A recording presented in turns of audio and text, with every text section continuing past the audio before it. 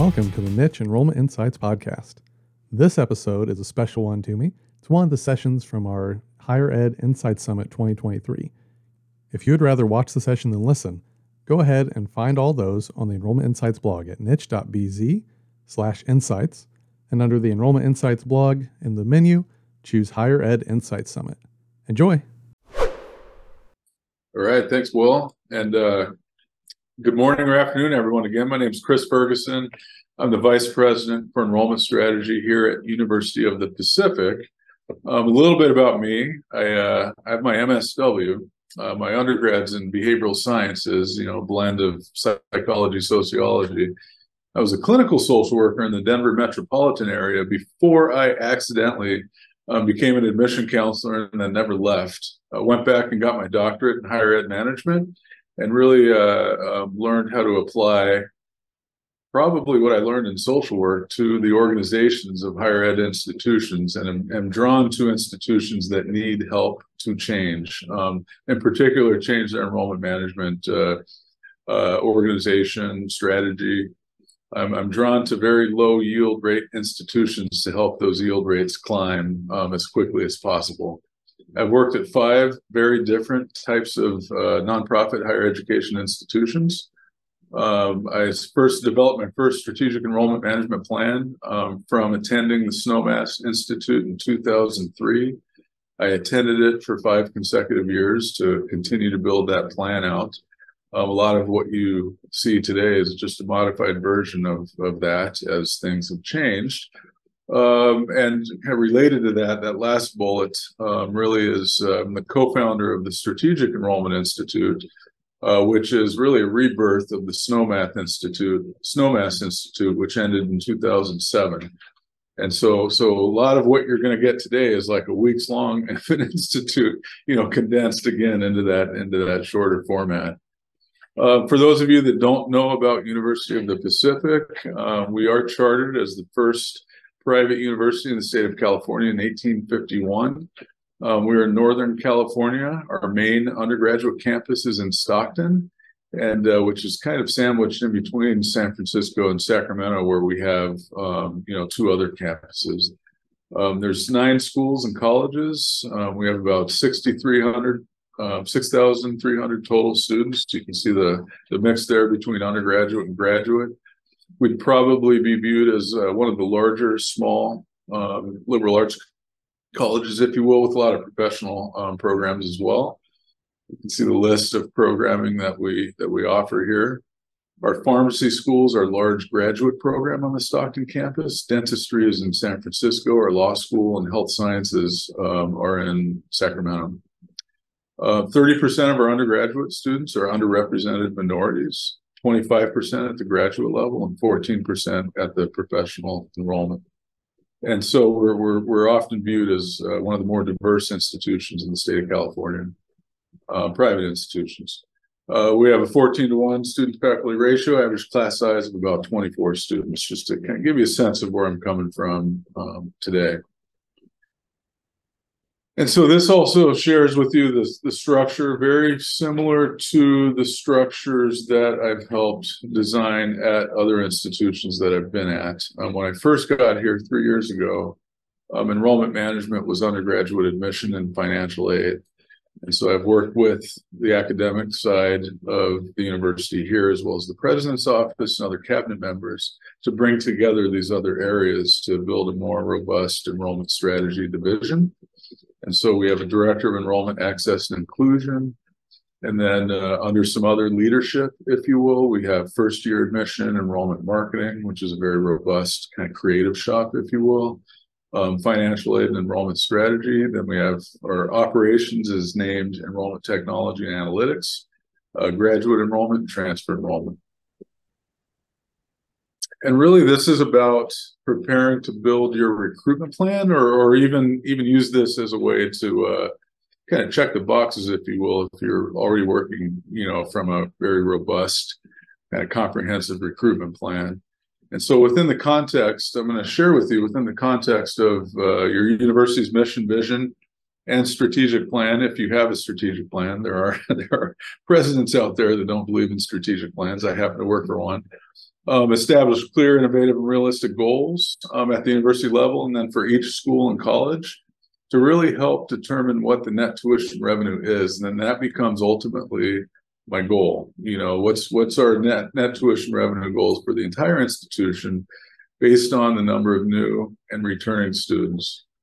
And then diversity too, not just ethnic and racial diversity. We know there's some limitations now, on the admission side of the house for that, but also socioeconomic diversity. I've always worked at really tuition-driven institutions, and socioeconomic diversity is often a big part of really creating a robust admission pipeline. What's the academic profile we're looking for? Retention rates, how to increase retention, graduation rates. Always thinking about that when developing that plan, even if I don't have direct oversight of some of those areas. Being strategic, of course, I think putting a plan together is really about keeping it at the strategic level and then drilling down into the tactics. And so what I found helpful for me over the years and some of the other institutions I've worked with is to build it from a student life cycle model, which I'll go into, some of the details. And then here are some of the other areas that I frequently work with around the university to help build those plans.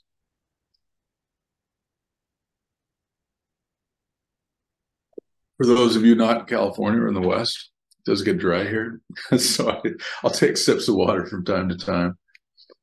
This is, I think, what a lot of us are familiar with and maybe even still use when we talk about the funnel in our plans and our process. I've always gone to institutions.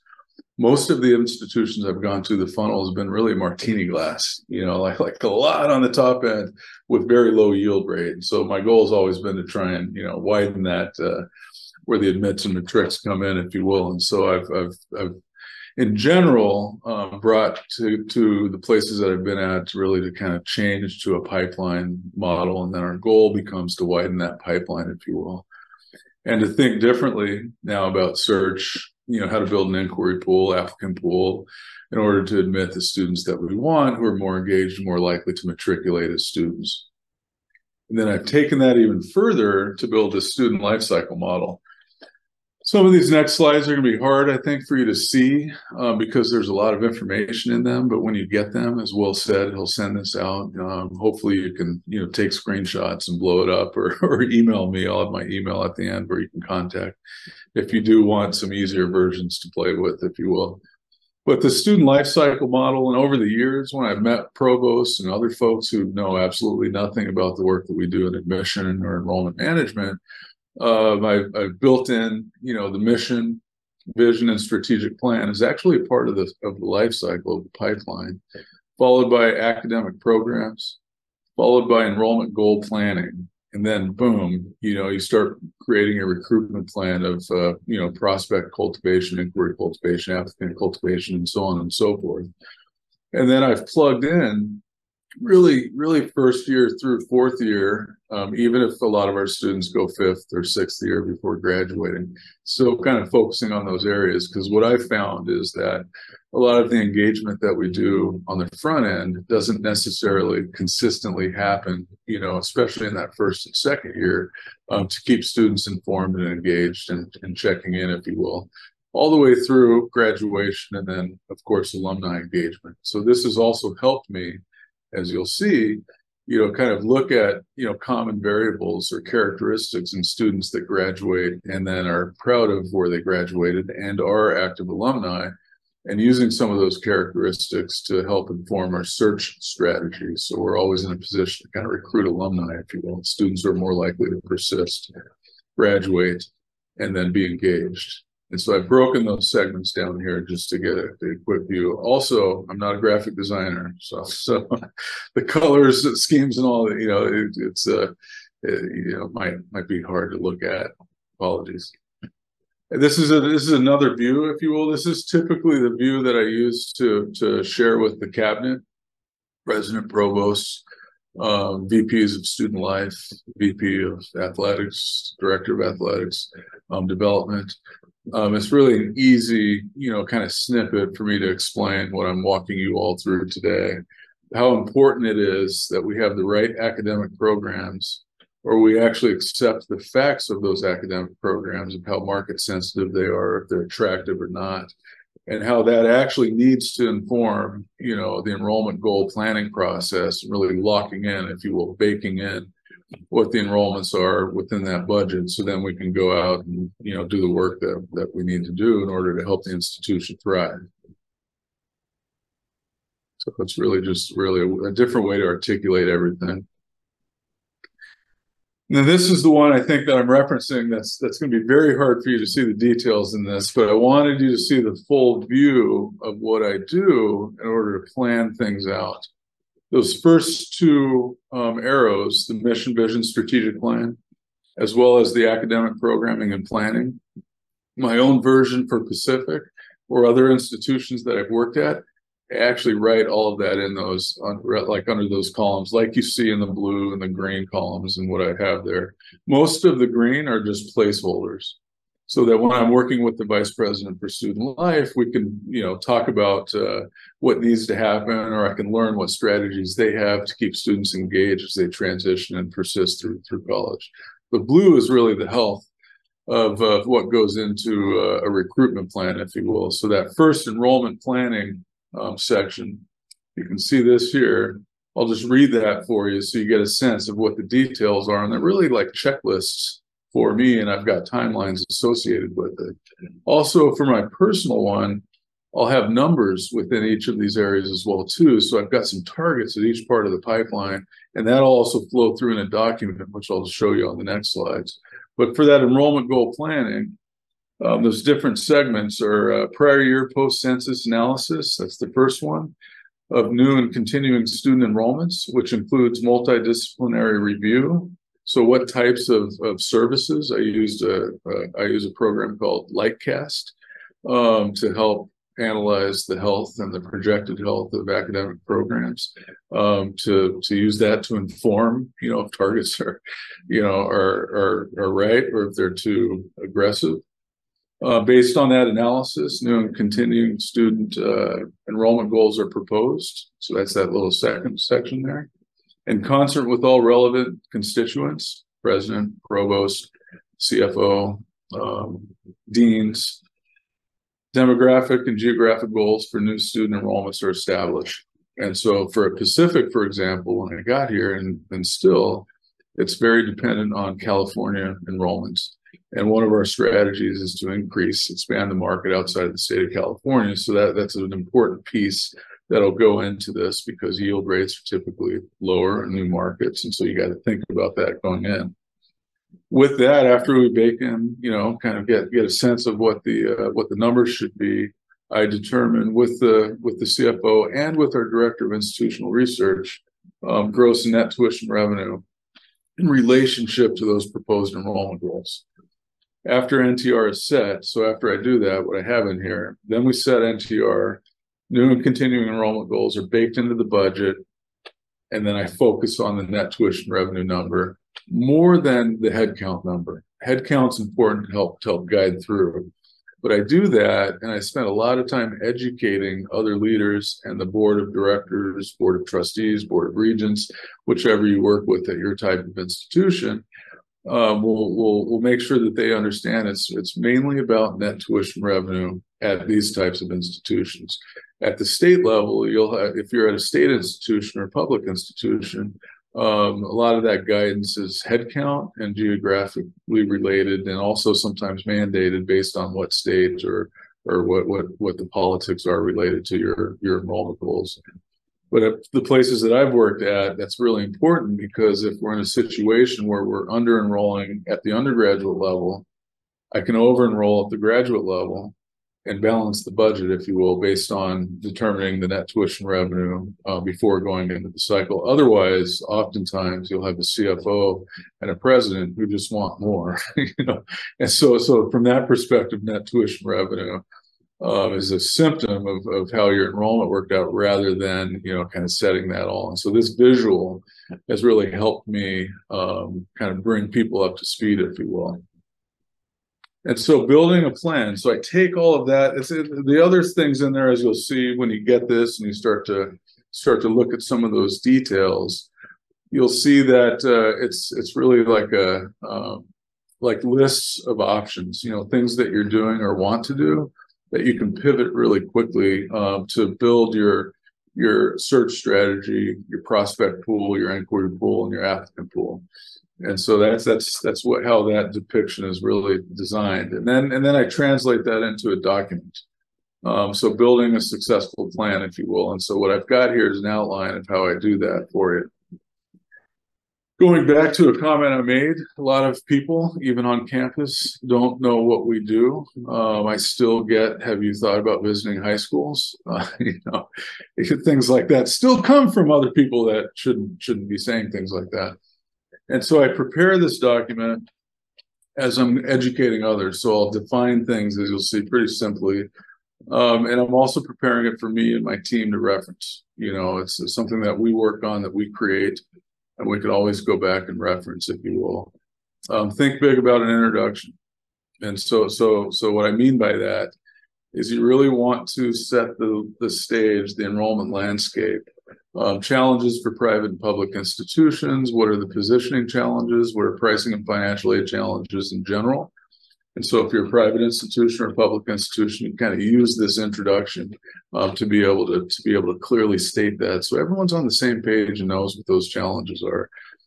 Positioning challenges, if you're not really known outside of your region and you're trying to grow, just really describing that within here. So I've got some examples in there and some suggestions, just a couple of paragraphs for each section, if you will.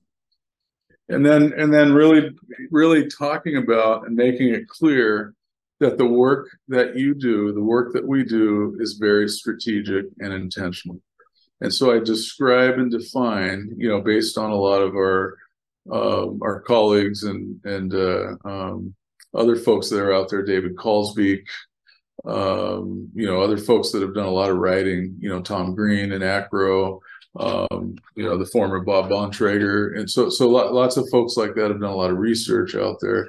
And it's an opportunity to cite that and really define what enrollment management is. What is enrollment management in the context of your institution?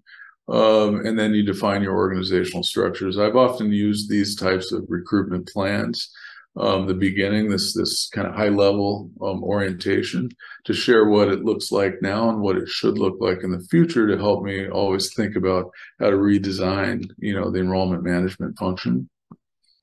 And then there's, we get into a section of the strategies, if you will. I'll show you as we walk through these other things, but these are pretty common strategies for private institutions in particular, even some public institutions, where we're focused on expanding our market, on retention, telling our story effectively, widening the pipeline, and multi-channel marketing, right? And so I have a slide for each of these and kind of show you how I layer it into the document and then the recruitment plan.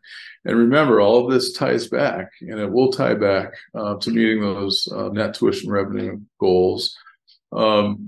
Also, you're putting in your headcount target goals as well too, because of course, that's a way to help you kind of think about meeting those goals. I also put in budgeted discount rate targets as well. So that's always helped me kind of manage that process throughout, work more closely with financial aid. And so local, regional, national, international. As I said, Pacific was very regional. And so we're trying to expand beyond the state of California and doing more strategic efforts internationally. And so in this section and throughout, I'll often put in data analysis, scans, population shifts, program-centric growth. I use that tool called Lightcast also to identify certain, areas within states that might be projected to shrink, but areas within states that are projected to grow. So in California, if we're projected to shrink in college-bound populations, high school graduates, by 4%, there's certain markets like the Bay Area that might be projected to grow 4%, opposite of what's happening in the overall state.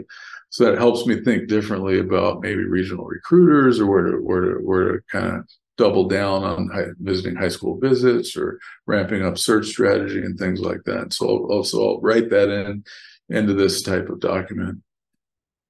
Focusing on retention.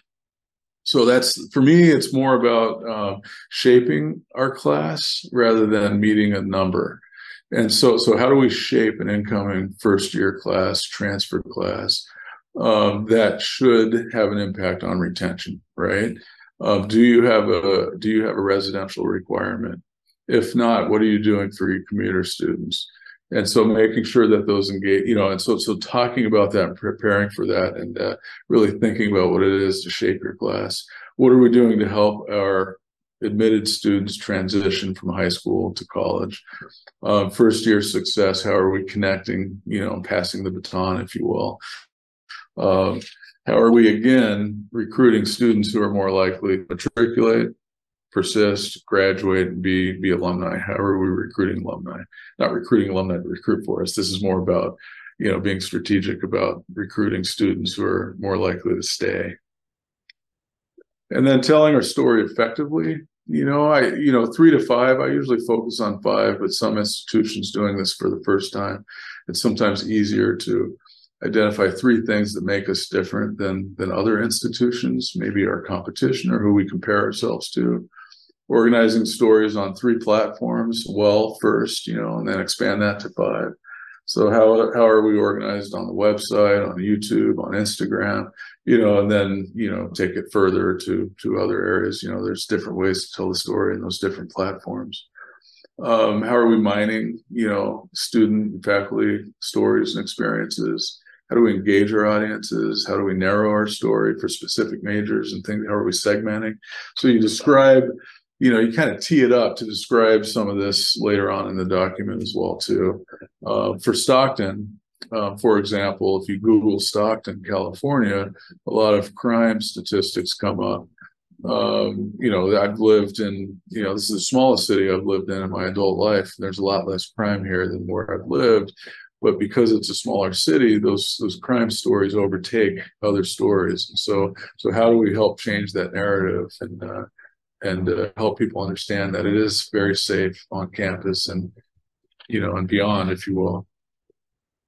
And then expanding our pipeline. And so as you've seen, there's just, I'm sharing you some just different ways that I've written this down in that document and the recruitment plan, if you will. Again, all tying back to, and it kind of all summarizes back to, meeting that net tuition revenue goal and those headcount goals. And so you can see I get very elementary here. What is a lead? What does search strategy mean? What are we trying to do? And so this is where you can see I'll put those numbers and those targets in these types of documents as well, too. Often reverse engineering. If your first year student target is 1,200, you just kind of back yourself up, based on, 3 years worth of data analysis. And you describe that in there. I use 3 years worth of data analysis to get to the, and so that helps people really understand that there's actually, strategy, and helps you, meet your targets and goals. Multi-channel marketing, again, and I use these depictions throughout as well, too, even if it's repetitive. Describing what we're doing for recruitment marketing, how we're cultivating more inquiries, what we need in the applicant pool, admitted students, committed students, so far. And then this section, this strategy gets real detailed within each of these sections. And I'll layer in what you might think of as a communication plan.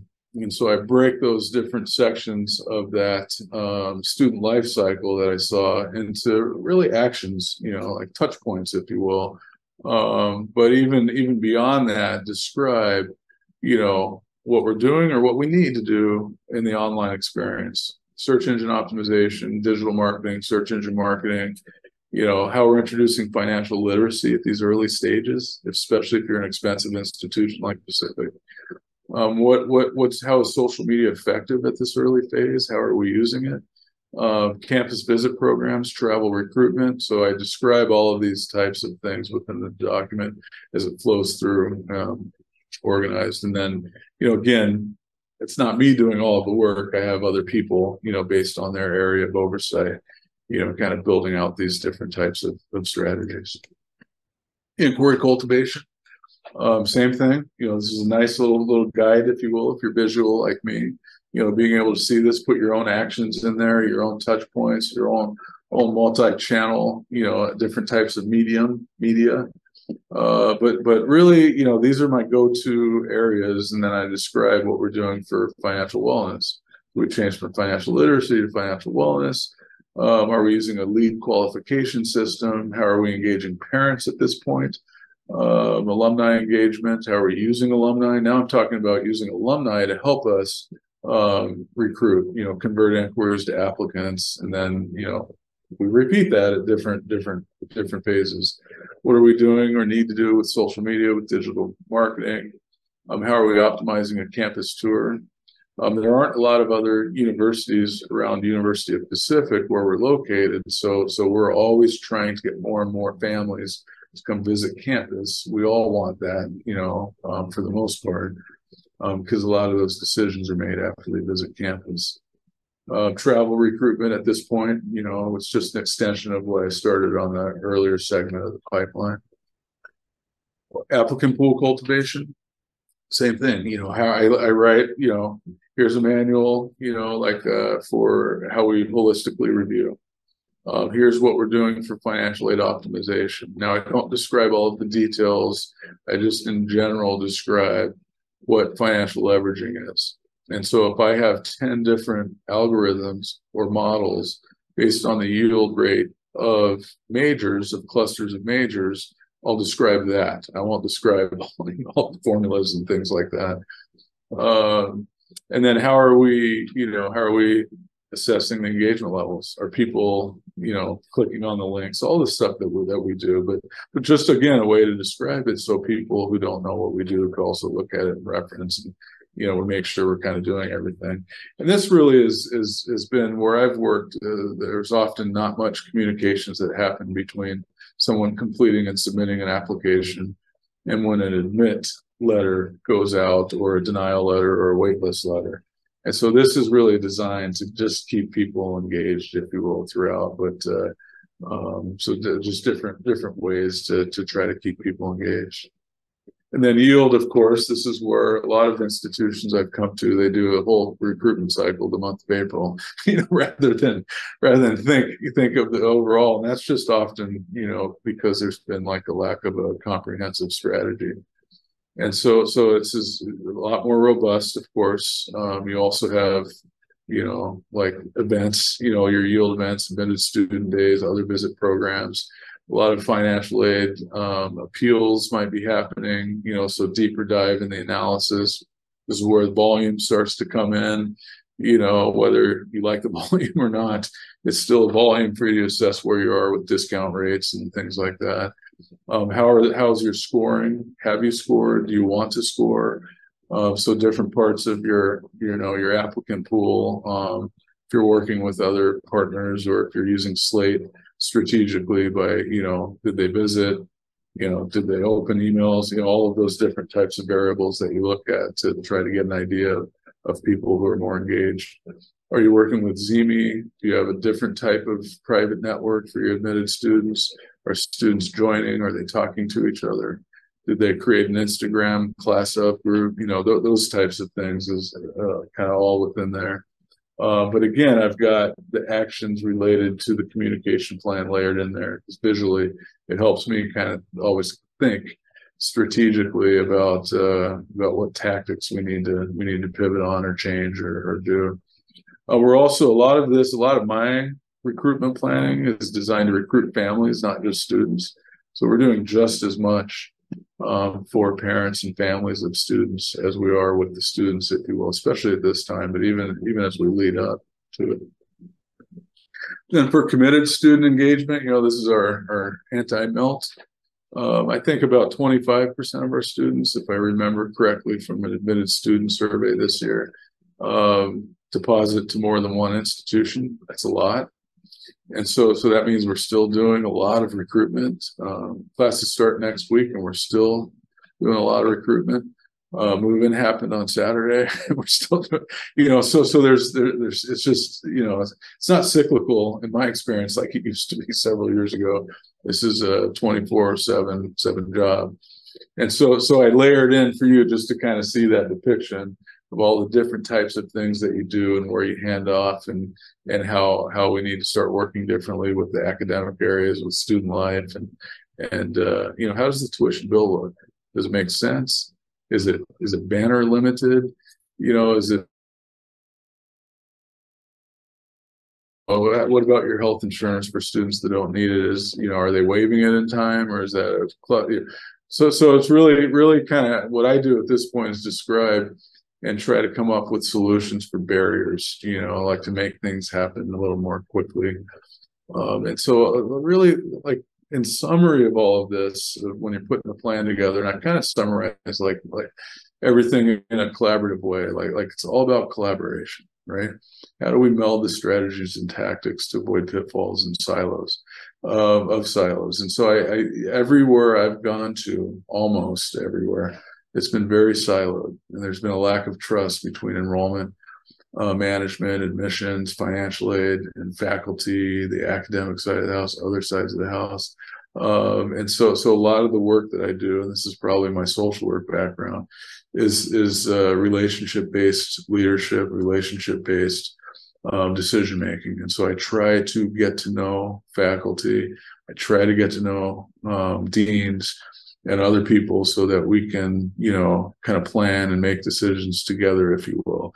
Because I think a lot of folks think they're just handed numbers or handed, things and agendas to just do it. And so it's really a way to try to get buy-in, because, enrollment, as you all know, I'm preaching to the choir, it's everyone's responsibility, just not our responsibility. We just happen to be accountable, for a lot of the outcomes, if you will. And so having a plan, putting it together, deploying that plan helps us really, it helps us gain confidence in our teams, as well as others gain confidence in the work that we're doing.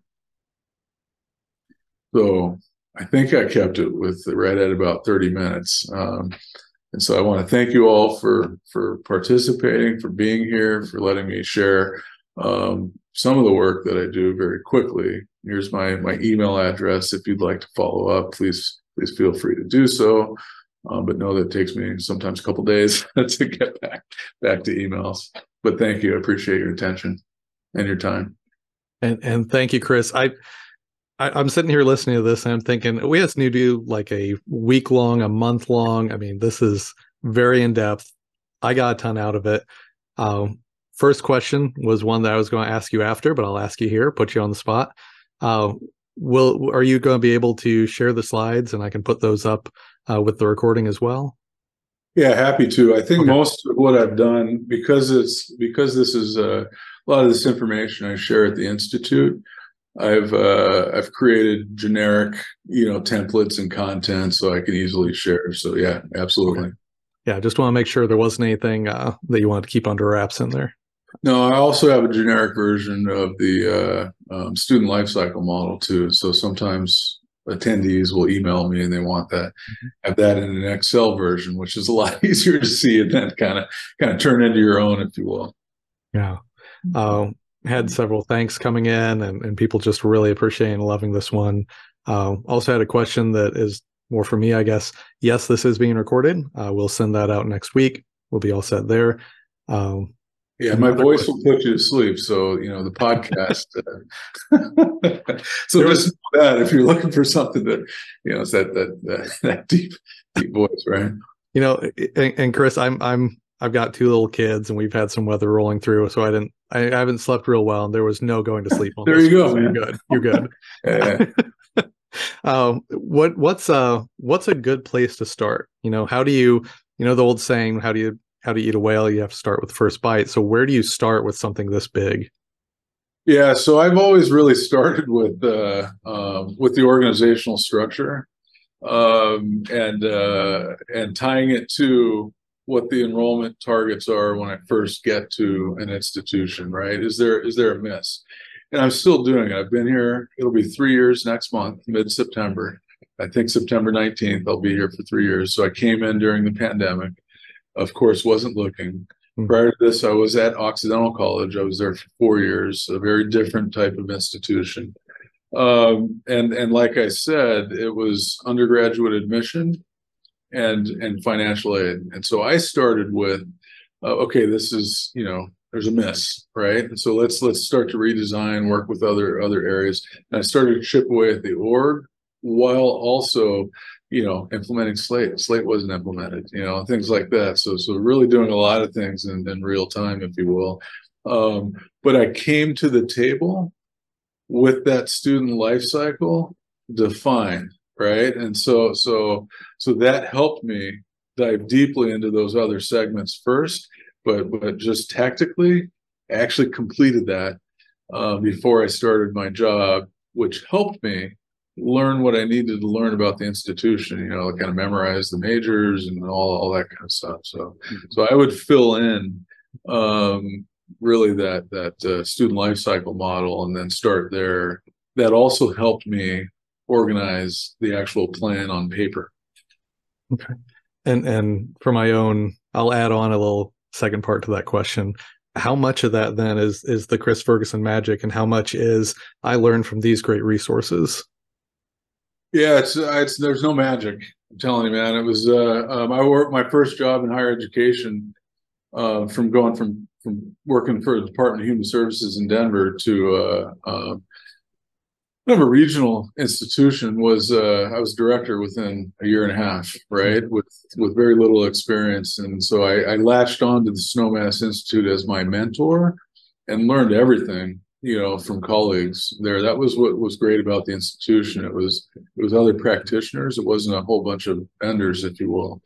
And so it helped me understand how to partner with vendors and kind of learn along the way and be actively involved. But it was really a lot of just, asking mentorship for help and building things and I think it was my social work background that where I want to fix things, right? That's what drove me to that. And so it's really trying to look at it as, okay, the organization's slightly broken here. It's working really well here, and kind of honing in on how to fix, if you will, and do so. It was really just kind of, it's different at every institution I've worked at. So who all do you have sit on the MELT team to help out there? So interesting. That's a good. We actually have that MELT team is managed is led by the provost, and I actually that's where I was this morning before I came right into this presentation. We meet every Thursday morning, usually from 8:30 to 10, and on that team at the cabinet level we have our CIO, our vice president for technology. We have our CFO. We have myself. And we have our vice president for student life. We have our dean of students, dean of library services, dean of, kind of like the person in charge of student support services within the library as well. We have the registrar on that team. We have every academic dean on that team as well too, and our director of institutional research. It's a pretty large group, and we look at like today we were walking through the financial clearance process. Who showed up for orientation? Who didn't show up for orientation? Who showed up for housing? Who didn't show up for housing? Things like that. So, and that we actually meet. This is an annual meeting, and so depending on where we are in the season is where we focus on yield, MELT, and so we actually call it a student success and retention council. Okay. The one that I wasn't expecting in there is CIO. What sort of role is that? If I can, critical role. A lot of people don't think about that, right? So the CIO is, responsible for technology issues, banner integration issues. Really hearing, directly from it.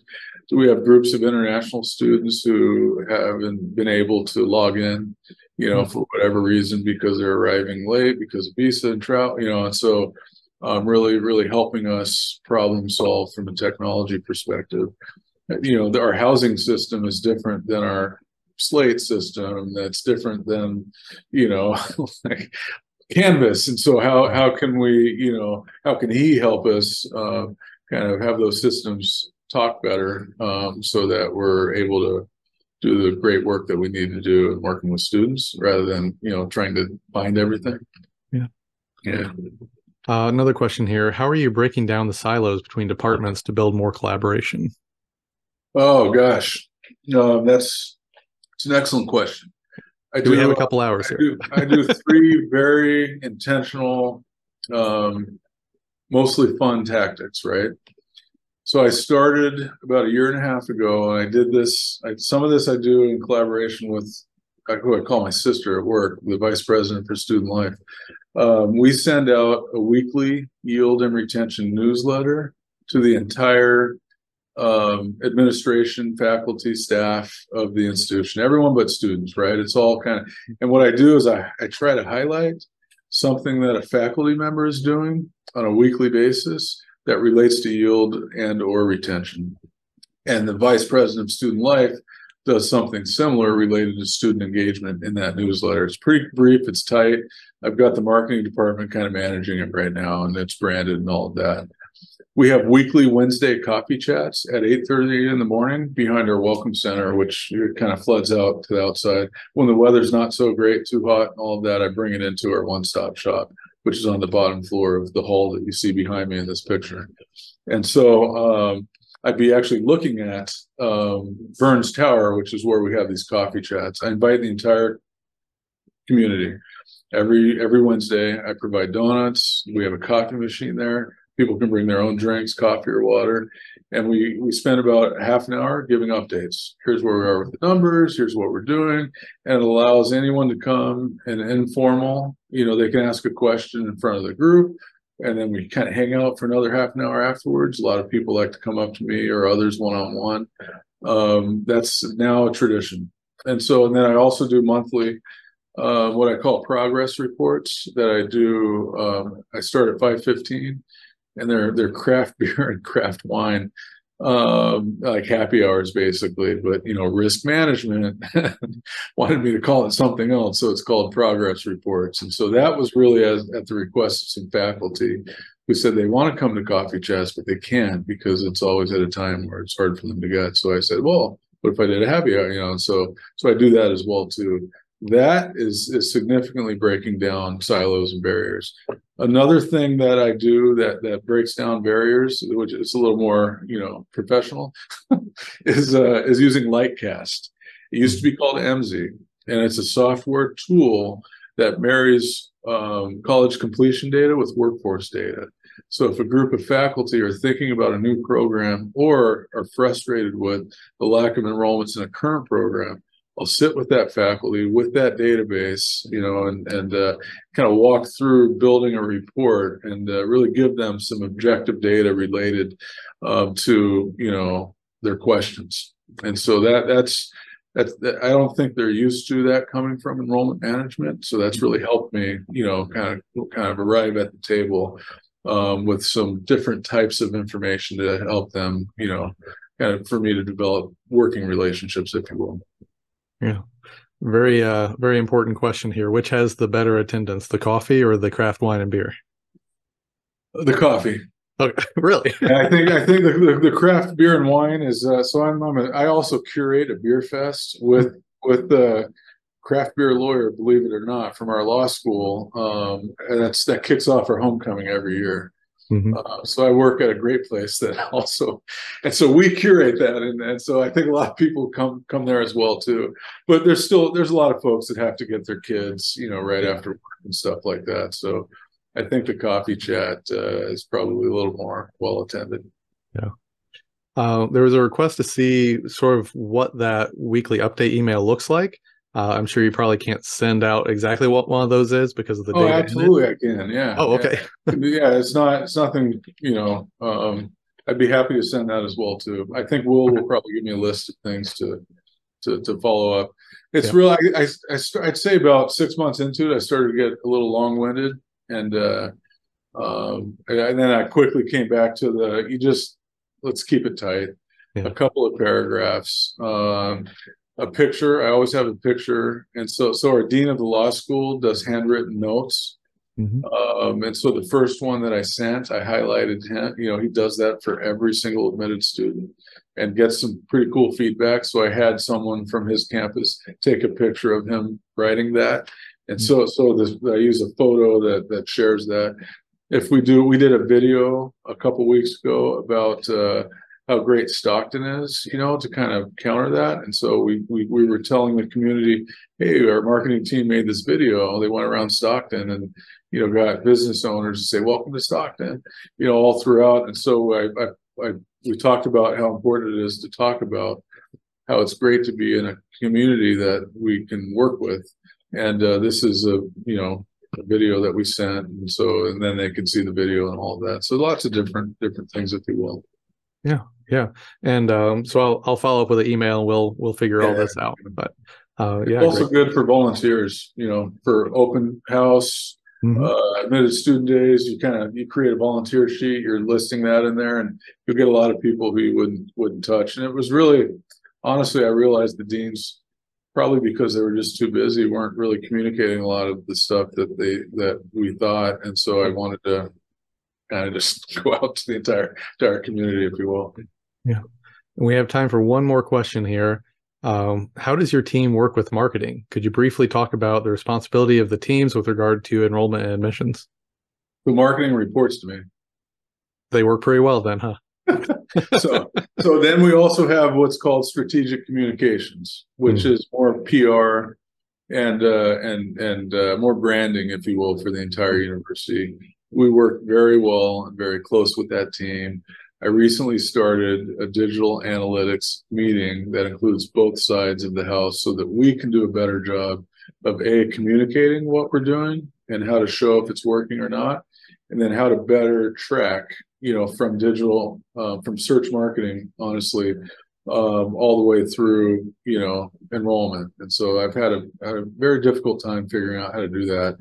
And so we started this meeting to try and, make sure we've got the right minds in the room. And so we work very well together outside of our enrollment marketing office. Yeah. So are they in a lot of the same meetings together then? And... Not necessarily. I think that they do on their own, so social media strategy is working more closely together. So they meet on a regular basis, sometimes we each have a full-time videographer, and so they'll often partner on larger events together. And so there's a lot of collaboration like that. But they're more focused on larger stories and aggregating for the community on a daily basis what stories are out there related to Pacific. And so it's and then the leader of strategic communications is also on the cabinet. And so we, from a leadership perspective, we work very well together. So I assume that question's coming from someone whose marketing department probably reports out that way, to someone else. But that leader of strategic communications reports to the president directly as well. So it's pretty cool that both of us report to the president and work well together from a leadership perspective. We're actually launching a search right now for the next chief communications officer for strategic communications. So that's a good plug for anyone here watching. Right. Well, Chris, I wish we had several more hours here, but I really want to thank you for the time today. We'll be in touch next week with the recording and other assets. Well, thank you, Will. Appreciate it. And thanks everyone again, for spending an hour with me. Yeah. All right. Well, hey, have a great one. All right. You too.